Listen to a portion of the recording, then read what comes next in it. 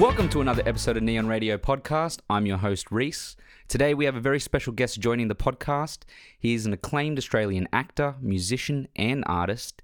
He has appeared in over 75 different television and theatre productions spanning over his 45-year career. As an actor, you would know him from such films as Rogue, Ned Kelly, The Mule, and in TV shows such as Top of the Lake, Harrow, and Rake. He has been nominated for 3 Silver Logies and 5 Australian Academy of Cinema and Television Awards, taking home the win for the leading actor in the TV show Grassroots in 2001. More recently, you can see him in the new Amazon series Lord of the Rings, The Rings of Power, set to air on September 2nd. Please welcome my dear friend, the talented Jeff Morrell. Well, what an introduction. It's all true. It's all true, by the way, yeah.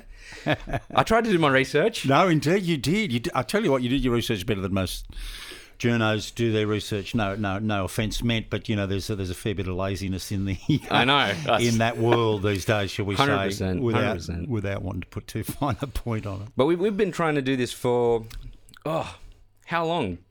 It's over a year? Actually, a long time. I mean, you know, there's been a lot in between, mate. You know,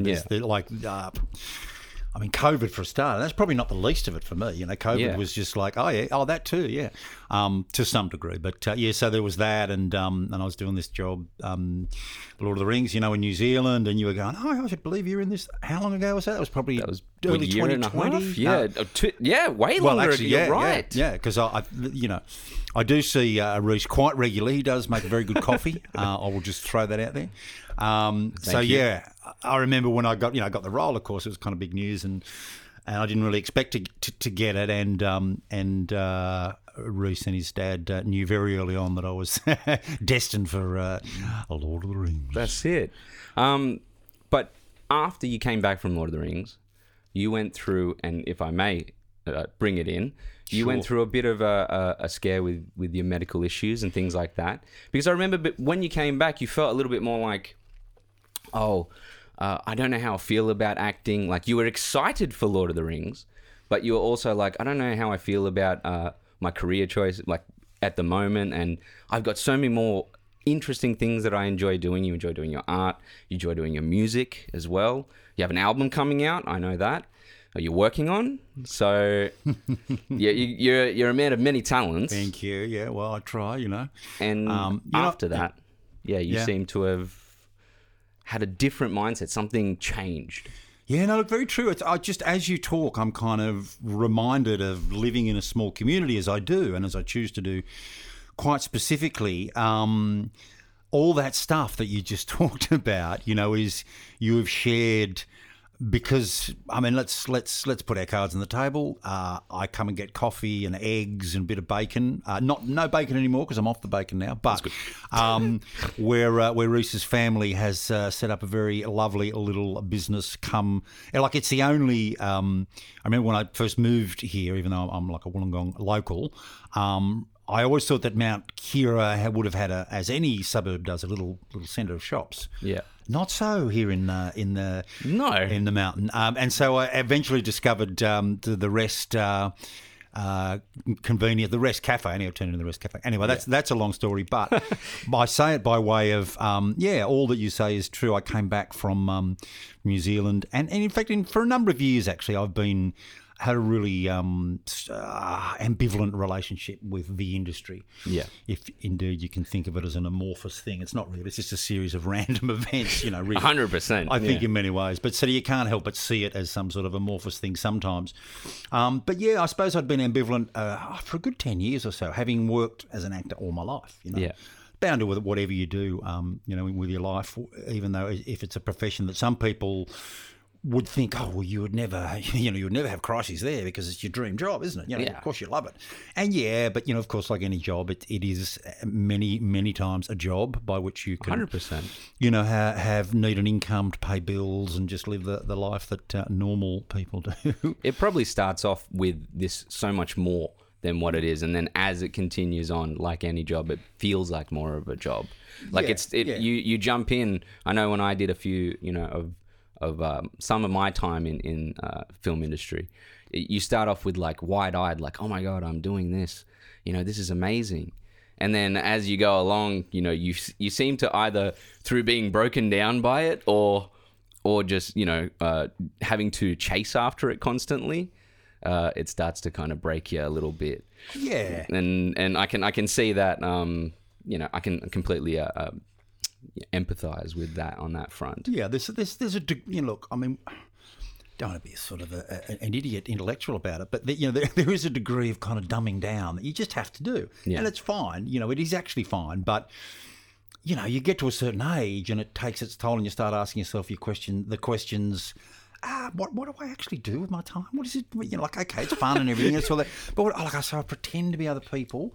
I try and be as realistic as I can, and that takes its toll. Yeah. Because the great irony with acting and any, I think, creative sort of endeavour is that in order to do it, you've got to have not a very thick skin. You've got to be able to access those softer, more private parts of yourself, and yet you've also got to have a thick skin, because you can't take, you know, criticism that is constructive criticism, which is the thing that we all need in any arts endeavour, is some constructive criticism. You can't afford to have be sensitive about that. You can be sensitive about your work, but not about what people say about your work. So but it's interesting again, you know, and I know where I was going with that, being living in a small community. The fact that all that stuff that you said about my journey is absolutely true, and I did have that ambivalence, and then I had.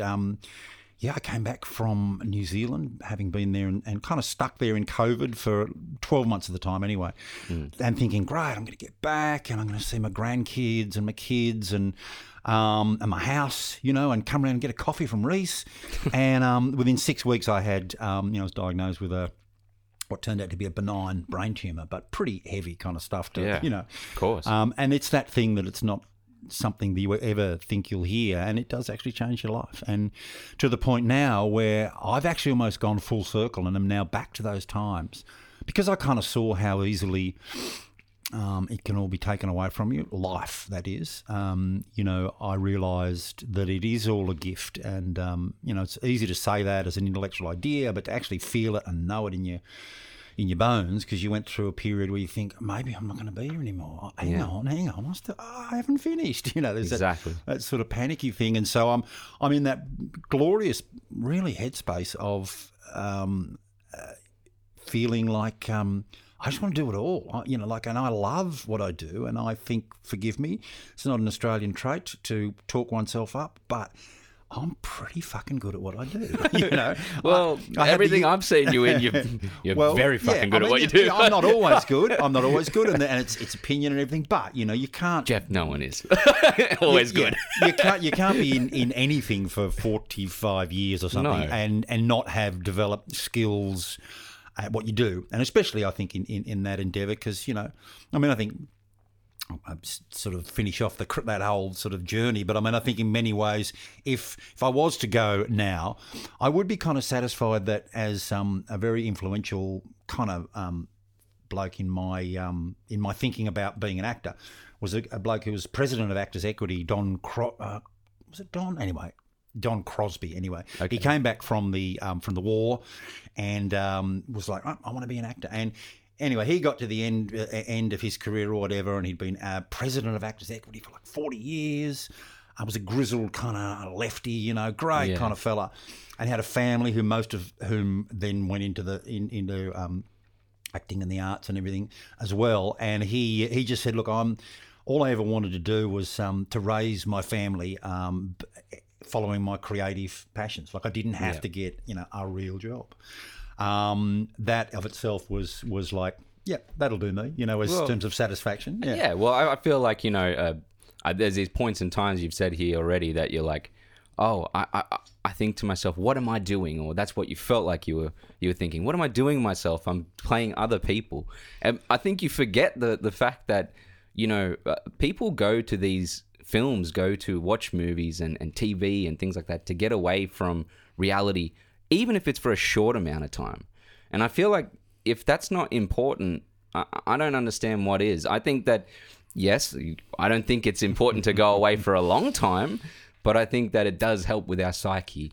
And, you know, at least for me, I know that when I get to spend my 3 hours watching Lord of the Rings, it's a bit long, but 3 hours watching even one of those movies, then, you know, I feel like, I've been entertained, I've gone through a journey, and I've also learnt things.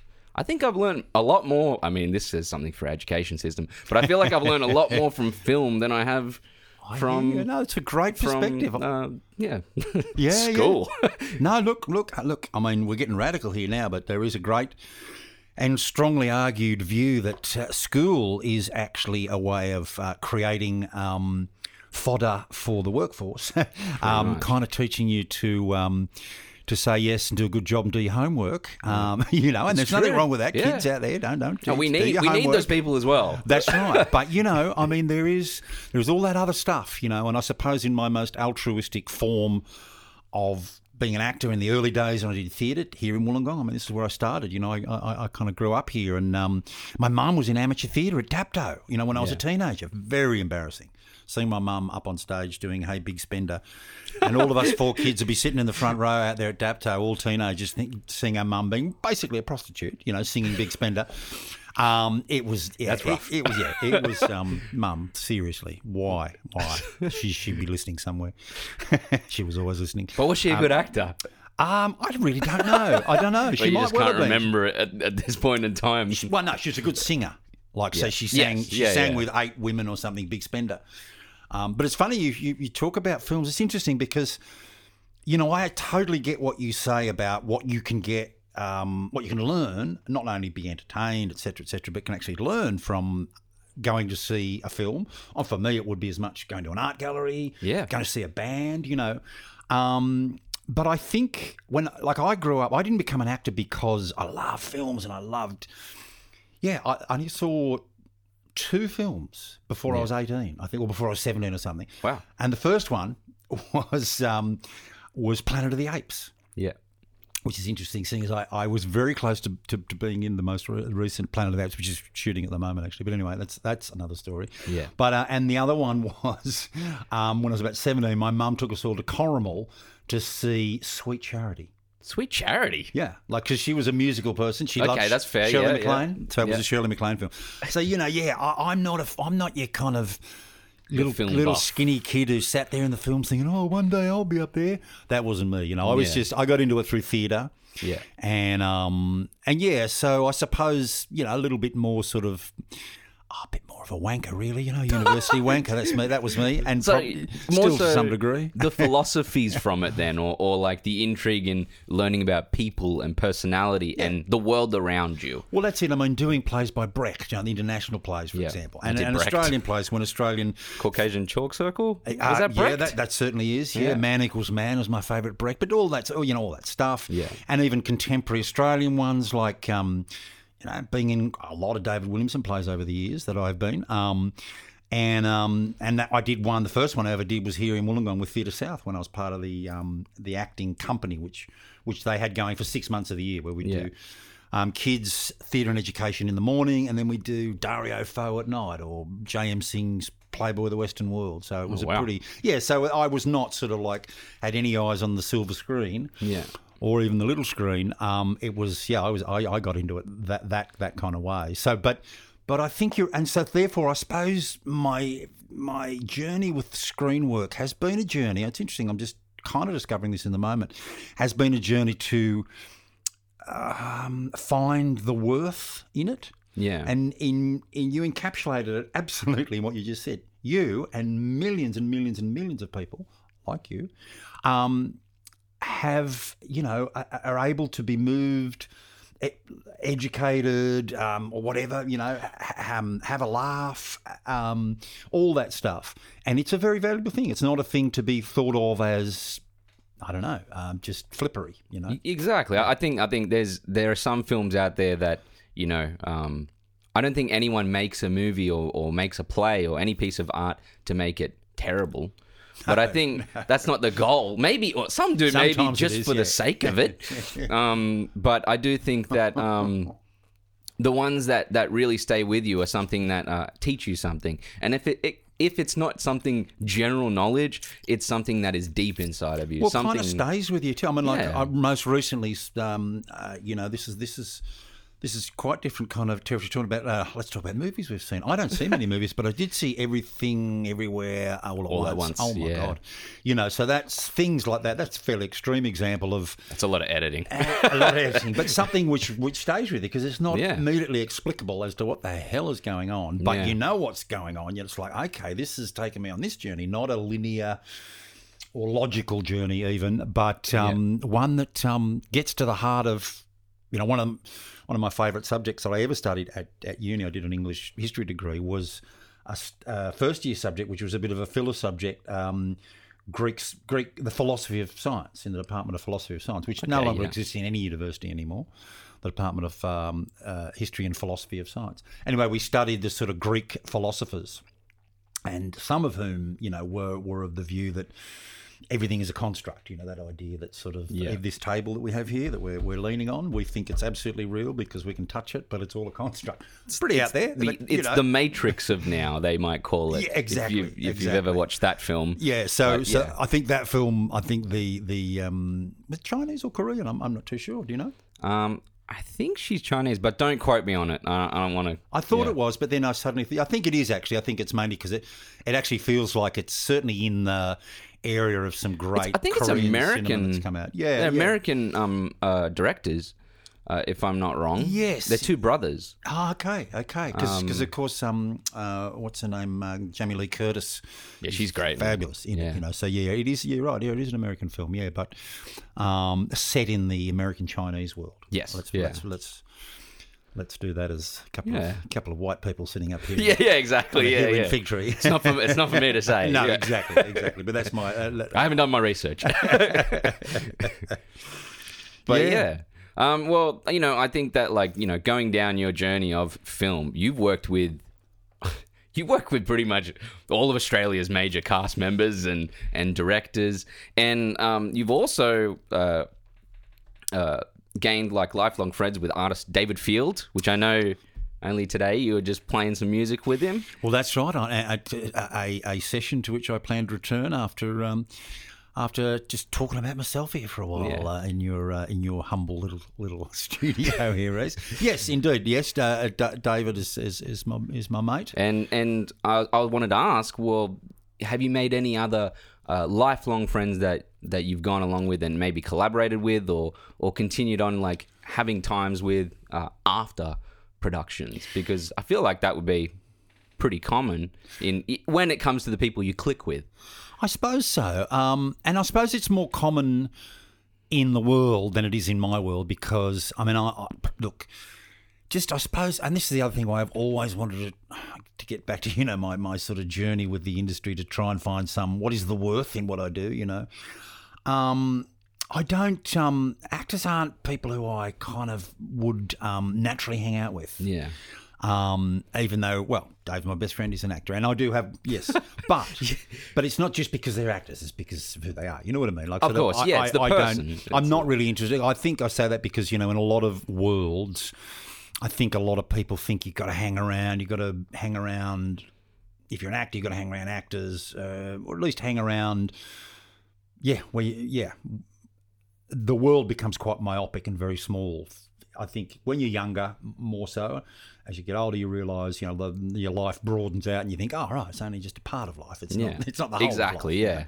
Yeah. It is. It feels like work at that point in time as well. That's when you start asking those questions. Yeah, you're going to work and then back home or to wherever hotel you're going to or whatever. But I have, I've sort of just most recently from the Rings of Power, I suppose I should call it, because that's what it is. It was never going to be Lord of the Rings. It was just actually it was been referred to up until. It's not funny, for 2.5 years, if ever I've talked about it or ever we used to talk about it, it's always been the untitled Amazon project, Yeah, I'm not surprised. But it's not now. They want to keep that secret. But, it was Lord of the Rings. Yeah. Well, of course, it's not because they were never, that was never on the cards of doing the same material that was covered by Peter Jackson. So I was always wondering what title they were going to come up with, and so Rings of Power. But a really lovely Canadian actor by the name of Dylan Smith, who's in the show, and his wife is an Australian theatre director. They live in London, but with the pandemic and all that's gone down. they wanted to spend some time in Melbourne to see her family, and she's doing a play here in Sydney. Okay, yeah. Anyway, so yeah, Dylan and I have sort of kept a lot of contact, and he's come up. He's been here. I don't know whether he's had a coffee here at your joint, Reese, but he's been here. Okay. He might Probably have. did. I know I think brought so. Stephen Curry in here the other night. You did. I There's was an like, example. I was trying to keep cool. I was like, oh, this is Stephen Curry. I did like, relax, man. He's just an idiot like me, you know. Like he was lovely. He's a very nice man, and he's also, I'd say, along with Dave, is one of my very close friends. Lives in Melbourne, so we kind of don't see each other as often as Dave and I do, because of course Dave's in the district. Yeah, exactly. Yeah. But yeah, and I suppose a few others. But with Dylan, it's been fantastic.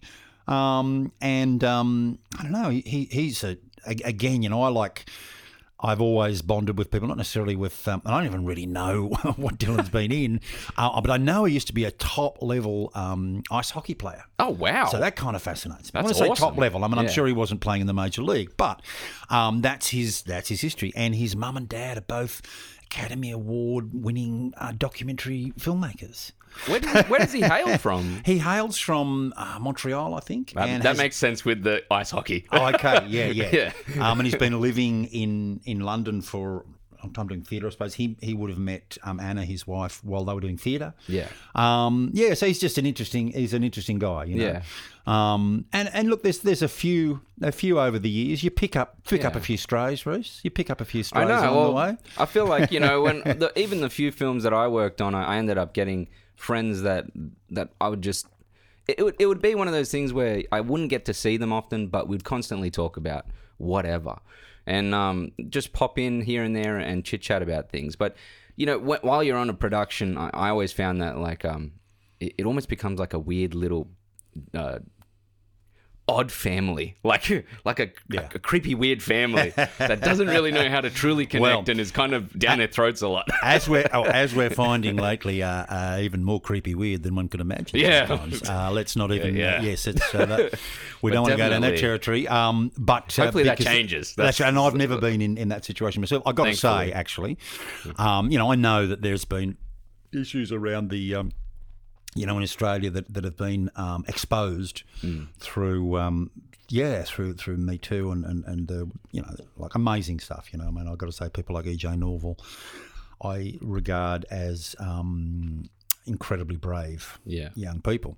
But yeah, I've surprisingly, maybe it's just that I'm an old white man and I've had a blind eye to it. I don't think so. I've actually seen I mean, as I say, show people. You know, there is at its heart, people who do shows are pretty awesome people. You know, actually they are, and I'll put that out They're there. hard workers, and it's funny. Like I think one of the biggest things that when I learned when I was on set and doing things around set is like you do a lot of nothing, but when you got something you got to do, you got to be on the ball. And that's it. Yeah. And those people are on the ball, you know. And you try doing nothing and then going straight to like 100 kilometers an hour, and It's weird. It's like waking up and then going to sleep and then waking up at 100 Ks. It's interesting. It takes quite an ability to manage your energetic output. Yeah. I mean, I will say he didn't say it to me. He said it to my mate Dave, because he was his very, very good friend and mentor, Bill Hunter. Always used to say, "We're paid to wait." It's true. The acting's free. Yeah, We're paid to wait, and everyone is. It sounds like a flip line too, but it's not. You know, because I realise, you know, say you sort of, and I'm just doing something at the moment, just a couple of days on a show called Wolf Like Me. Okay. For Stan and a really good friend of mine, someone else who I've kept I up. know Wolf Like Me. Yeah, it's What season? Is this in another season? It's the second season. Okay, yeah. So Isla Fisher and cool. What's his name? I'm sorry, Jake Gas. Oh yeah. Jake Gass. Yep. Yeah. Who's a lovely fellow. I can't remember what it was. Oh, that's right, of course. I haven't done it for about 12 months since the surgery, you know, since the brain surgery. And it was like, oh, that's right. I got to get up at 5 o'clock in the morning. All right. So you're up at 5 o'clock in the morning. You go and you have a yarn, you have a coffee, you get your costume on, a little bit of makeup, hopefully not too much. I always try and arrange to, have short hair and stuff like that, so I'm not spending too much time hanging around. Chair, Yeah. And then you might be there 10 hours of doing stuff in the background. Oh, we're doing a 2-shot of you guys. Oh, yeah, no, okay, good. And then at 5 o'clock, they go and they're asking for a bit of overtime, and they still haven't done your shot. Yeah, I know. And it's like, so you got to sort of keep, and a lot of, I know I did in the early days, would smoke far too many cigarettes and eat far too many Monte Carlo biscuits. And film fat. And then but also then you just sort of, you half an hour after you've had 10 Monte Carlos, you're down even lower than you were before you had the Monte Carlos. So, but there will be that time at 15 minutes past 6 where you've got a pretty crucial kind of being the vehicle by which the story is told. Ultimately, you've got to sort of you've got to nail it. Yeah. And so therefore, it as I say, it might sound like a flip kind of phrase that we're paid to wait. The acting's free. It kind of is a bit like that because you get those skills of don't just conserve your energy and knowing, just as I said before, I think knowing how to organise where your energy needs to be in maybe over a 16-hour period. Yeah, compartmentalize that. Yeah, and if you've got a big role, times that by 50. Yeah, because you've got exactly. 50 days of that or whatever it is, And so yeah, it's crazy. Well, when you're in that situation, because I know there's a whole bunch of different ways that actors will get into their headspace with things like that. But for yourself, because I know, there's I wouldn't call it a pretentious way, but some of them will stay in character for the whole time, and then others will. No. Yeah, no, you're right. It works for some, as long as it's not impeding on production, which is the worst. But if that's how some of them do it, all good. What do you have a process, or is it just when you get on there, you feel like it's just your go-to? Look, we've all got a process, but I tell you what, that people like that impede my progress. I don't know, I'm not up for it. I'm fine. I'll deal with it if you really have to do that. I work with an actor recently who will remain nameless. Yeah. And who has to remain nameless, but there is a therapist in the world that has a fortune to be made just in that one person. Human being. That's all I'll say. Yeah. And gives himself a very hard time. And that's the worst part. Well, it is, and it's sort of a lot of it comes from. Look, I get that period where, acting was this mythological kind of thing, where's this method, there's your method, you do the method. That was like the 50s and 60s, man, it was all that stuff. And to even talk about it now is like, I don't know, I get that there are elements of that. I mean, there are elements of, if you've got a sort of something quite significant to do and you've got to nut your way through, which is what storytelling, filmmaking and theatre making is. It's just problem solving. Yeah. And, so if the best way to sort of work your way, your character's journey through this story. If it's a live theatre show, it's told within the space of that hour and a half, whatever you're on stage. If it's a screen project, it's told sporadically over sometimes a 3-month period where you work a lot and then you don't work for a month. And then exactly, yeah. So you've got to piece all that together. It's odd scheduling. It really is. Sometimes it can be really whack scheduling. Yeah. But you've kind of got to, You can sometimes think, I got to just, in that 3 weeks that I'm not working, I just want to keep reminding myself of, I don't want to turn up on set in 3 weeks' time and go, now, how was I don't know, how did I who feel? Was I? Yeah. How was I standing? Was it, a lot of theatre actors, they sort of, they would kind of make a bit of a joke about it at times, but, they discover their character only when they get their shoes on, because they work out how this person stands on the ground. And it's a real visceral thing that can sometimes mean more than however much you've read or however much you've sort of true. done your research or whatever. So yeah, there is an element of trying to work out the character physically and sort of mucking around with it in your own personal life. But I honestly find it's really boring. It's really boring when you're working with people because there's a kind of selfishness about it, Well, it's unfortunate. You don't get to know the person. You get to know the character, and unfortunately, the character isn't always that interesting, especially when it's not in those moments of the film. Yeah. So... But I mean, it even gets to the stupid point of, I don't even know who it is, but I can imagine who it might be. There's well-known American actresses or maybe even Australians who work in America, I don't know, just not allowed to have eye contact. You're in trouble. That's ridiculous. You get your hand smacked if you have eye. So obviously, I don't know. I don't know. That's all just mythology, but that's what I mean by, stuff's just boring. That's just completely boring to someone like me who still got a fairly kind of, I firmly believe, and actually know that you are only actually as good as the people around you. And I don't mean crew, although that is one thing, but you can't do it in a vacuum. It is a collaborative project, and I remember working in the early days. I remember when I did Rogue with a really nice American actor, Michael Vartan, and he, my character was just losing it, and on a tidal island, and there was this massive crocodile sort of going round and round and round. I remember, Rogue. Yeah. Anyway, so I was the classic annoying English pommy tourist, and I just freaked out, and anyway, and I'm screaming whatever, and they're there. And then so I did my stuff, and it was in the middle of the night. It was shot at night down in Victoria. We couldn't shoot it in Northern Territory because too many crocs. It would be freezing. Because we were all in the water, yeah. And but then we turned around for him, and I was just there, and I'm just giving the performance, and he was just, and it was a night shoot. I mean, we went back, and he kept thanking me, like sort of, and I'm like, and I say this all the time, but that's just what you do. What we're supposed to do. That's what you do. And he's like, it's not what everyone does. Yeah, exactly. And so you go, okay. But you know what I mean? So I still come from that thing of like, yeah, well, I would expect you to do it for me. Yeah. Otherwise, I don't know what we're doing here. What's the energy given and taken? Yeah. We're not doing your bit, my bit, your bit, my bit, your bit, my bit. We're doing how it our works. bit. Yeah. It's our bit.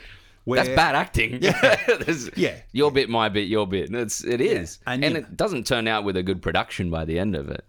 I don't think it does. Not really. Look, Very rarely. Sometimes if the material is so undimensional, one-dimensional or whatever, then it, maybe a kind of a cartoon style or a style that doesn't have to, where it's much more technical, I suppose. Yeah, stylized. I can see that sometimes, yeah. Yeah, there's moments of TV shows like, I don't know if you've ever heard of Mr. Robot, where they kind of place cameras in locations where you feel like the space on the screen is off. Instead of the space being where the eye line is, the space is away from the eye line, and it gives this weird feeling of emptiness to the room, and makes you feel like what's going on. And it doesn't feel like a backwards and forth between someone. It feels like someone's talking to themselves. And I mean, maybe in those moments you might get that type of thing, but yeah. Look, you come across that all the time. I don't know. I don't know. Benefit of the doubt. You might be having a bad day, but yeah. Look, it's the energy in the room. It's how you work off the person in front of you and with you. I think so, and also, I for me anyway, it's just like that's not something I ever want to change. Just because I'm in a situation where there's an actor who's working a different system, who's kind of like, no, I don't need any of that. I'm just about how I look on, and just better angles. What about this? What about oh my God! What if I look up? It happens. Look, it does, and that's fine and there is also a degree of technicality where you kind of go step outside of the character I'm doing. Where's my light? Okay, so they're shooting over there, so they're getting that angle of me, and the light's coming down there, so you can then fashion the details of your performance so that at the crucial points, your eyes, which are the most communicative thing on screen, can actually be seen. That's a technical thing. Exactly. So that's all fine. Yeah. But yeah, look, we've got onto actors, but sort of been pains in the asses. As I said before, I have to say, I've been pretty blessed actually. I've been on some. I've been doing it as you said in the introduction for 45 years or so, and I've been so blessed to work with just some great bunches of people who I'll never forget. I mean, even looking at your one movie, looking at The Mule. I see Leigh Whannell, like who played Gavin on the opposite of you, and he went on to make, a bunch of amazing films. He'd already made those. He'd already made Saw as well. He made Saw, yeah. But yeah, he would go on to make Insidious and what else? The one where there's like the guy's got the thing and he's it's awesome. Is it? He does some great movies. Your cup of tea, Reese. Not I know. Yeah, but that's okay. But you all I'm saying is I feel like you've worked with such great cast and crew and interesting human beings, and it's part of that journey. Yeah, look, I have, and and as I said, I in the past, I think I would have found talking to you openly, in front of a microphone, which people may hear, about how how it's been really cool, and it comes through this massive overhaul in my life, a major illness. We're thinking I'm not going to be anymore, and just suddenly clicking into right, and actually, I got to stop sort of, you know, as I've been talking about today, you know, figuring out whether something's worthy or not. It doesn't really matter. Of course it's worthy, you know. It is, because I'm worthy, you know. Exactly. And I'm like, what a gift, and what a gift life is. And so I'm as you know, we're coming for. We're doing another circle of It's it. probably a nice way to circle. We're gonna have a part 2. What do you think? That's probably the way to go. Yeah. But I do want to get into one small other thing because if I was to leave here without poking and prodding a little bit you can have into a couple, the rings, you can have a couple, okay? into the rings of power, because Oh yes, of course. I'm going to reach over here and I'm going to show you this. This is from when I was a child. When I was a child, I got my own ring of power right here. Right. Yeah, so when I was a kid, I went to watch Return of the King, and every year, me and my family, the whole family would go to watch the next Lord of the Rings movie. And it wasn't until I was probably about 8 or 9. Look how small this thing is. It is 8 or 9, go for it. Okay. 8 or 9 that my grandmother would go ahead and... Good quality, ladies and gentlemen. It's got quite 18 carat. Quite a bit of weight to it. I was going to say, oh, there you go. I know my jewellery. Yeah, I know. Well, I know my rocks. More about that later. But yeah, she would go off and buy me that for Christmas. So to let you know that this is quite a gift to be able to do this with you and have a chat with you. Having been a part of a production like that is an understatement. What was that experience like, just generally? Yeah. I think it's been extraordinary, actually, I've got to say. And, you know, at the beginning, I didn't really know what it was going to be, because you never do, you know, and there's a lot of secrecy that surrounds anything these days, you know, and especially television productions with, you know, with an IP as, intellectual property as sort of valuable as this one is, that there's, you know, there is understandable kind of secrecy around what's actually going on. But so I was really excited when I got the job. Yeah. And then, not that I have any Lord of the Rings kind of history, I'm not really into it. You didn't do any research or jump in or anything like that? What was your extent for that? I've read The Hobbit. That's fair. And, that's the best one, just to let you know. There you go. And I, what else? Yeah, I sort of, my niece's husband they're both Lord of the Rings freaks. They actually did the engagement tour. It was a Middle Earth kind of tour. So he, TJ, I don't know what you'd call him, but he's my niece's husband. Yeah.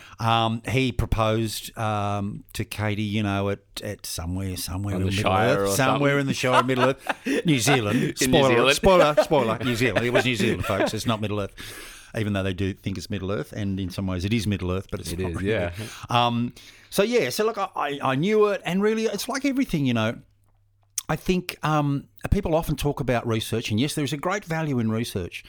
But often I've discovered over the years, the best way you can spend your time researching is read the script, research the script, because everything comes from the script. Now, and especially with this, because it's new material, there was no other material I had to really watch. My character is not one that, I don't know, we shall have to wait and see what happens to my character, you know, but it's certainly not one that I think people will know. I don't know. Yeah. But it doesn't, like that... It doesn't really worry me, because I don't see that as a massive part of my job. My job was to kind of channel this kind of fellow, this human. I'm a human. Yeah. So that makes it easier in some ways. But yeah, it's all the cues for what was needed was in the script, and through talking to the showrunners, especially, who were pretty. It was their first big show, you know, and they're really lovely. They're very, very sweet, and that must be very difficult situation. Yeah, that must be tense. Yeah, there's the big machine. They're kind of both got a real incredibly enthusiastic energy, not just because they're American, but they just have. You know, they're like college friends who've written together for years and years and years. So suddenly they're like, man, we're doing Lord of the Rings. Yeah, I can't believe it. So my first day over there was, and one by one, we went in. For a meeting with them, and came out feeling like, oh, wow, they were really nice guys, and they're just so enthused, and they so love my character. I didn't think it was that big, you know. So all this was, and that's how I felt, you know. And from then on, there's sort drive. yeah, there's maybe something in another chat we can talk a lot more about it, because there's a lot of stuff I can talk about, like my experience with it. Yeah. But yeah, there's sort of through it. What happened was COVID, and the job changed from being, and I call it a job, as you can observe. Yeah. It changed from being go over for 6 weeks. Yeah. Come back home for 2 months. Go over for 6 weeks. Come back home for 2 months. And I have family. I have children. I have grandchildren. I had a dog who I recently lost. I'm sorry to hear that. Well, yeah, thank you. But I could have lost him while I was there. Yeah. Poor old Ian. Yeah. He hung out for me. Yeah. So this whole world went by. There was a massive. We just started. And done all the wardrobe, done the big read through, which was quite cool, with all the Amazon executives, big room, read the whole first 2 episodes. Yeah. And did all the wardrobe, and it was looking fantastic, and I was quite excited. It's real dress ups for me, because I'm not playing a cop. I mean, the money spent in this production is ridiculous. Yeah, but it's like so you see it. It's like genuine dress ups, even though like my stuff, my gear is not. No, mine wouldn't have cost that much. It's more just that it's like a costume. It's like being a peasant in a Shakespearean play. Well, or we've something, seen your character in the trailer for a moment, so we can kind of get a picture of the get up. Exactly, yeah. And literally, just we were about to film, I think, on the Tuesday, and the weekend. Before, we were going to have there was a social gathering at the showrunner's place. That was cancelled, and it was the beginning when COVID was kind of happening. Yeah. And then we found out, I think on Saturday or Sunday, that it was going to be held up. Yeah. They didn't know for how long. I was following the news on CNN, mind you, because I spent a lot of time in my hotel room in between costume, wardrobe fittings and makeup and hair and that kind of stuff over a period of I was there for about 4 weeks, watching CNN every night, looking at what's happening in Europe and going, oh my God, this is more and more terrifying. If this stops, it's going to stop not for a couple of weeks. It's going to, and of course, so I got one of the last planes out of New Zealand, and I think 5 or 6 months later, they cranked it back up again, but the working conditions had changed, and because of the hard New Zealand borders, we couldn't come in and out. Yeah. So the commitment was, we need you here for, I think in the end it was about 10 months for me. Oh my God, yeah. That's such a long time away from family. That was big. So when you talk about how was it, that impacted on my actual experience. I had some great experiences there and some great times, but overall, unbeknownst to me too, there was what became a 44 millimetre tumour in my head, so my body knew there was something. I was not feeling 100% either, so that impacted on it. Yeah. So when I think back to, the shooting of it, it was, the actual work was really fun because it was dress ups. I'm doing an accent, it's not my accent. I'm not just playing some kind of variation of myself, at least I hope not. Yeah, I mean, you've seen the guy. He's pretty hardcore. Yeah, he seems it. I know. He's some like a devil worshipper or something. I don't know. He might. I'm not. I don't know. He's not. Who knows? What would the devil? Devil doesn't well, even on appear September in this 2nd world. on Amazon. You are? Yes, indeed. So that all was great, but the rest of it was epically disruptive. Yeah. In my personal life, and then of course came back and couldn't participate. I don't know even whether they would have requested me or not in all the main cast all were. Had a big media kind of thing, which is still ongoing, which I haven't been a part of. But nicely and quite excitingly, I've just 10 days ago or so was got a call from agents saying that they want to fly me over for the premiere. So Friday week, I'm on an Emirates and on your way to London, is it? Exactly, yeah, from Fig Tree to London. We're probably going to have to get a T-shirt after this, Reese. That goes on Redfern, New York, London, Fig Tree. You're going to be going all over the place though after this one. So anyway, so maybe we should. I tell you what, maybe we should make a end of part 1. I'd love to. When I get back from London, I'll also know a little bit more about how much I can say, because they did say to me just recently, look, be quiet. No, they said we're about to. When they offered the fly me over for the premiere, they said, we're just letting you know too that we're about to, the name of your character will be announced, so it'll be out there, so you can say it basically. Yeah. But I'll just double check. Yeah, no. I don't want to get you in trouble. I'm here to just have fun and exactly. get your experiences from Oh, it. no, man. So. I mean, look, if you I reckon, I mean, as you kind of know, but don't know full well, you might have got an inkling today. I can talk underwater, like I can. I can get you back here as many times as you want to come. I don't mind. Yeah, so look, I'm the same, and like I say, I've got this newfound, and please, folks out there, it's not, it's like I'm talking about a lot of things, and I try not to be sort of too just the way I was brought up, to not talk about myself too much. I know but you are very humble. I can see that. At the moment, I'm kind of like going, you know what? In fact, my mate Rocco from Cringilla, who I went to school with, an old mate of mine, he's going to be in a few projects that Dave and I are working on, which more about later. But look forward to knowing that. Yeah, it's what's lovely about being here. I suddenly realised most recently, like, wow, there's someone I know lives pretty close to me who I've known for like 50 years. Yeah. I've known him since second form or something at high school, I know I can't remember why I mentioned Rocco there, so I'm obviously rambling on far too much, but we'll...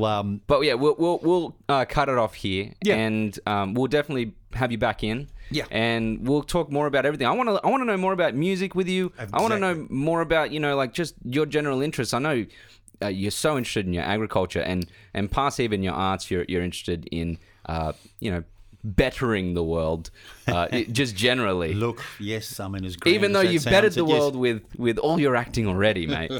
That's what I think. That's it. It's well, as I said, I don't want to make too many people too sick, but life is a gift. It is, and use it. And I intend. This is my intention. So yeah, it's been a pleasure, mate. And we will talk about that and many other things in a couple of weeks. Well, thank you for coming on, Brilliant. Jeff. And until next time.